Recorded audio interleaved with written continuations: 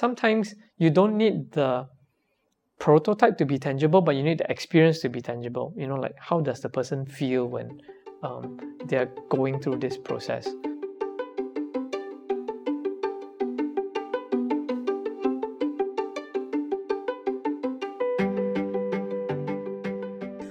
Okay, so maybe we go back a little bit to this idea of experimenting and kind of trying things out, right?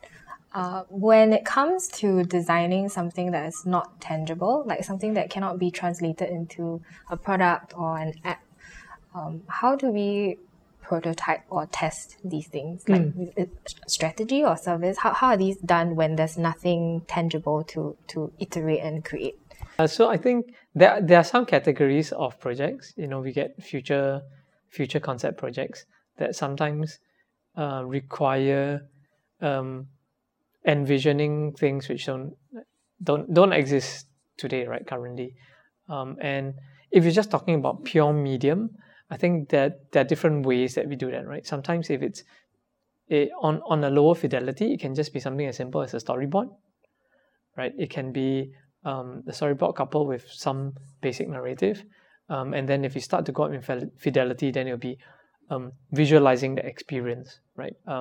Even if it's not an object-based experience, but visualizing how someone would experience it, and talking through that process or narrating through that process, and I think the fidelity can just go up from there, right? We have done 3D prototypes as well, virtual reality prototypes.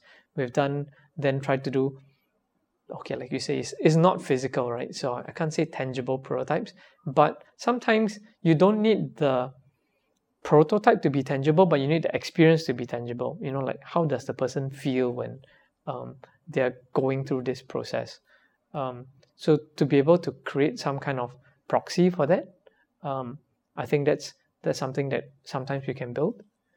The other thing is, those are typical mediums that we use in design projects, but the reality is you can use anything, right? And sometimes that's fun for the team to say, hey, can we communicate this project entirely via audio? And that's the deliverable, right? And can you deliver that experience via audio, or a different kind of medium? And if the projects allow for that's pretty fun. Yeah.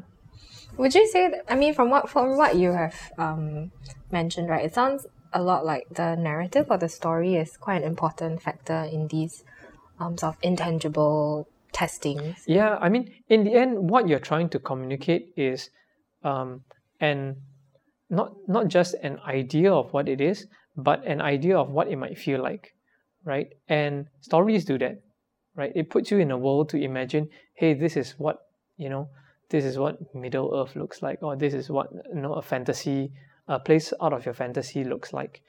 So I think in that sense, as much as narratives are used as in design and marketing, they are really a powerful way to communicate, right? And we've done that on research projects. Like the outcome, what you're delivering to the client is not an object, but is an understanding of this is how people perceive your brand, right? That's really intangible, right? It's like a perception.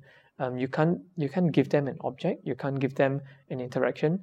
And for that project, what we did to communicate that was to do that with audio bites, right? Like, hey, these are all the things that people are saying about your brand. These are all the things that suppliers are saying about, hey, how do people perceive your brand? And that becomes a really powerful tool because it's directly from the people who interact with directly with that touch point.